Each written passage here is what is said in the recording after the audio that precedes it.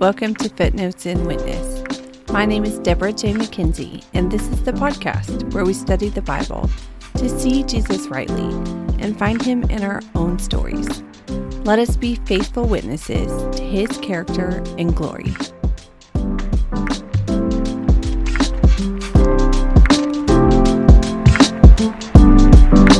When reading through the Bible, you may notice, or maybe you already have noticed, that there's a repetition of certain numbers. And this has led to a whole study of the Bible using numerology. So today we're going to tackle these random numbers, kind of what biblical numerology means, if it's useful, and then ask our all-important question, what does this reveal to me about God?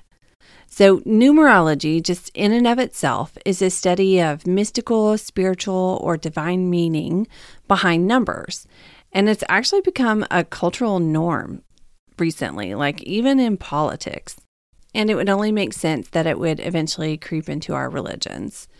So this idea is based on the concept that we can gain deeper understanding of the world around us, how we relate to it, the people and living things in the world, and their meaning. Now, I think this desire isn't bad. Humanity is actually made for deeper meaning. Societies need higher callings. People want to have a sense of belonging to something bigger than themselves. And being able to tap into a secret code can give meaning and purpose. It can also give identity and boost self-worth, like, I know this thing that other people don't. But this isn't a new or even surprising human desire. So let's take a look at some of these important numbers in Scripture and see what all the hullabaloo is about. Do you remember the story of Jericho? It was a huge walled city, and Joshua and the people had to get through it to get to the promised land, and it was a fortress. This is the setting for our place of Rahab. But what the people do to destroy that city is walk around it. It's one of those stories that really makes you have to trust in God and his plan, because it certainly doesn't make sense. They are going to walk around the entire city every day for 7 days.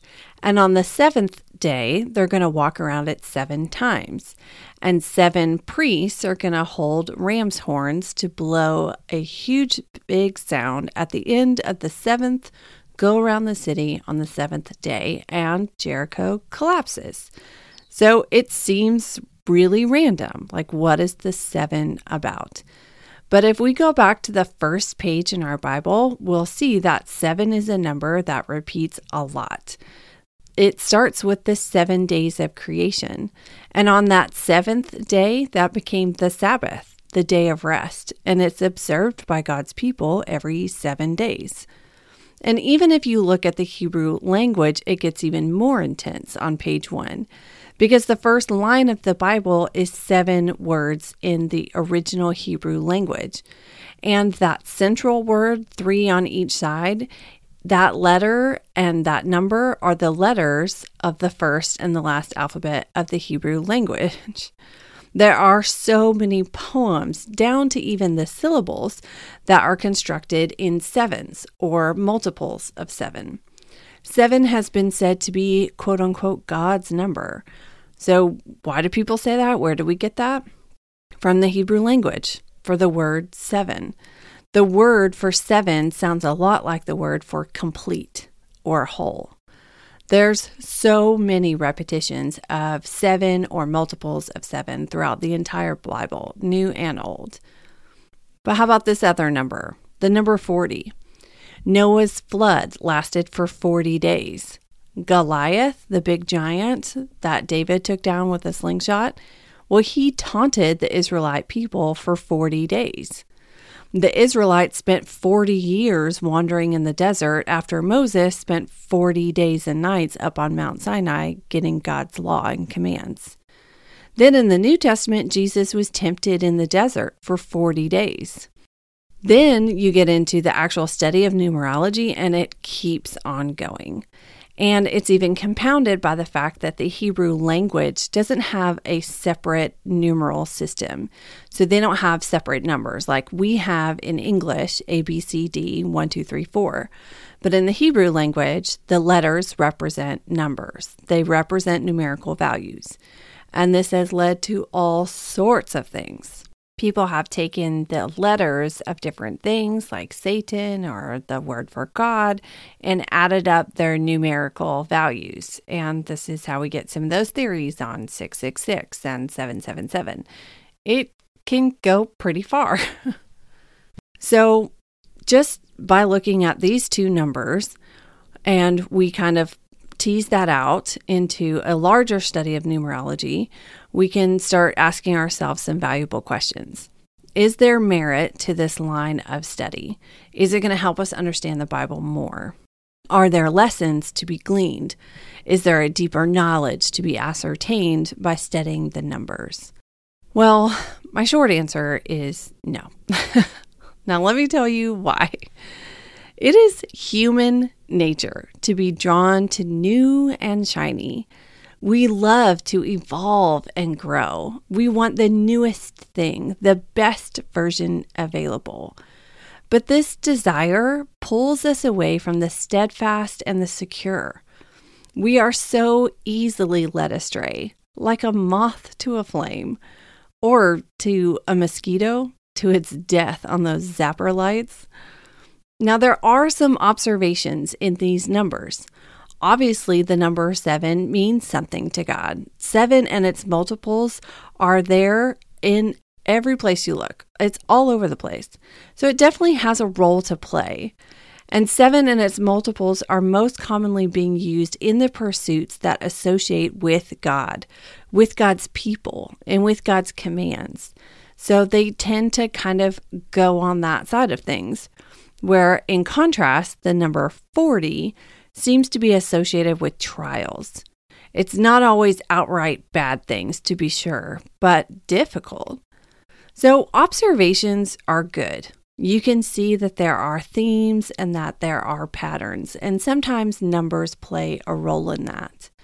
The Bible is a richly dense piece of literature. Themes and observations can help us navigate those literary waters. Where we can lose our way, though, is when we find more meaning in the new and the shiny than meaning in the character of God, of pursuing Him. The Bible is a tool. It is not our Savior.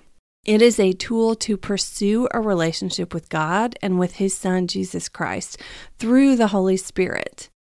Now, our pursuits can slowly change. In fact, they can slowly change because of a desire to do something good, like understand God's Word more. And it happens so slowly that we may not even realize it. We may start by just looking into something very innocent, like why is 7 repeated so many times? But we end up spending more and more of our time there. And where our thoughts are always leading will lead our hearts also. To use a not so serious example, my sister got a new car a while back, and I had never heard of this car. I'd never even known that this type of car existed, and I said I had never seen it anywhere. Now, she lives a street over from me, so I started looking for that car, and then I started seeing that car everywhere. Now, everywhere I looked was that little car, and I swear I had never seen one before my sister bought one. We usually find what we're looking for. Humans are actually really good at finding patterns. We're really good at rationalizing. And it's a lesson that I keep very close to my heart. I am weary of studying the Bible to the point of it becoming an academic lesson instead of a relationship builder, because that is something that I know I'm tempted towards. I love words. I love literature. I love finding patterns. There's a huge rabbit hole to be had in Genesis 1. The creation story is created in this beautiful literary masterpiece Parts of it reflect other parts, reflect back on the original parts. Words are repeated in very specific patterns with specific word counts. I could go on and on. I took a huge class on Genesis 1. But the problem is walking away from hours in a biblical literature class, knowing specific repetitions and word counts, but not having any deeper a relationship with the Father Almighty. There are observations to be made in repeated numbers of the Bible. They aren't super random. I only caution against a study based in numerology, because the study of finding deeper meaning behind numbers is a study based on numbers. And we study the Bible to find deeper meaning in God the Father. And it can cloud it. It can lead us into other things where we're finding this amazing meaning behind a number when really it's God that we're supposed to be looking for. I caution against this type of study because it distracts us from the main point, our Heavenly Father. We can be tempted to reach for anything but the Bible, to study the Bible. Your passion in numerology may be seen as a good thing. Well, at least they're studying the Bible. But when it goes to the point where the focus is on numbers, we've lost the point. It's like reading Jonah and trying to figure out exactly how he was in the belly of a whale for 3 days. Like we're missing the point. The Bible is for us to get to know God. God gave us His Word. All too often, though, what we really want is God's Word plus. We want something new. We want something shiny. We want to have the the know-how, the secret code.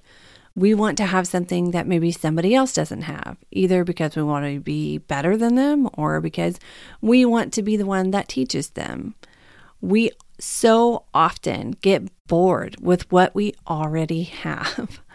The Bible is an endless well of truth and knowledge, but it takes time and it takes repetition. Getting familiar with the stories in the Word feels like we're done. That's all we need to do. That's all we can get out of it. I know what the story is, and so I can just keep moving on. So I joke whenever I go to the gym about the super in shape people that are already there. They're super ripped, they're in shape, they're super healthy. I'm like, you people are done. What are you doing here? I clearly need to be here, but why are all those healthy, skinny people here? Well, it's because they know that to stay that way, they need to keep doing what got them healthy in the first place. I don't know why Joshua and the people had to march around Jericho 7 times. I don't know why they needed to march for 7 days. And I don't understand what the very particular importance on the 7 is. I don't know why Revelation is chock full of 7s. It's all over the place.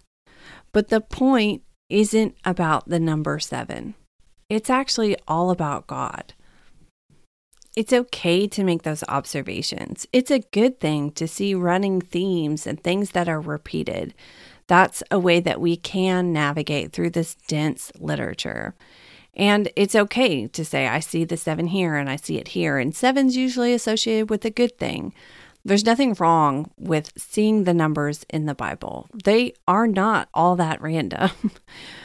But we do need to caution against putting more meaning and trust and faith into a sequence of numbers than the God of the universe who created numbers. Quite frankly, if there was a secret code that could lead me to an all-knowing understanding of God and His plans, well, I think I would need to ask for my money back at that point. Because a God that can be understood through numbers alone is not a God worth giving my life to. He's not a God worth trusting my soul to or my children to. And you know what? He's not. My God cannot be understood through a deep study of numbers. My God cannot be understood by a human mind in this amount of time given to us on earth by studying the Bible, even if you did it every single day, because this well never runs dry. And I'm so grateful that He is that big and that He is worth it, that He ain't that small, because He is worth giving my life to. He is worth knowing that I will never fully understand Him or His plans. And that's actually really good news, y'all. So just to be snarky about it, this is the last episode in our season, which means next week is the interview, and that means this season actually has 7 episodes.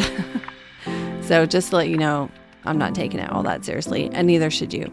So just being silly, next week, 7th episode of this season will be the last, and I'm very excited because I have talked my husband into doing another interview with me. So join me next week with Mike McKenzie while we talk about all the random things in the Bible.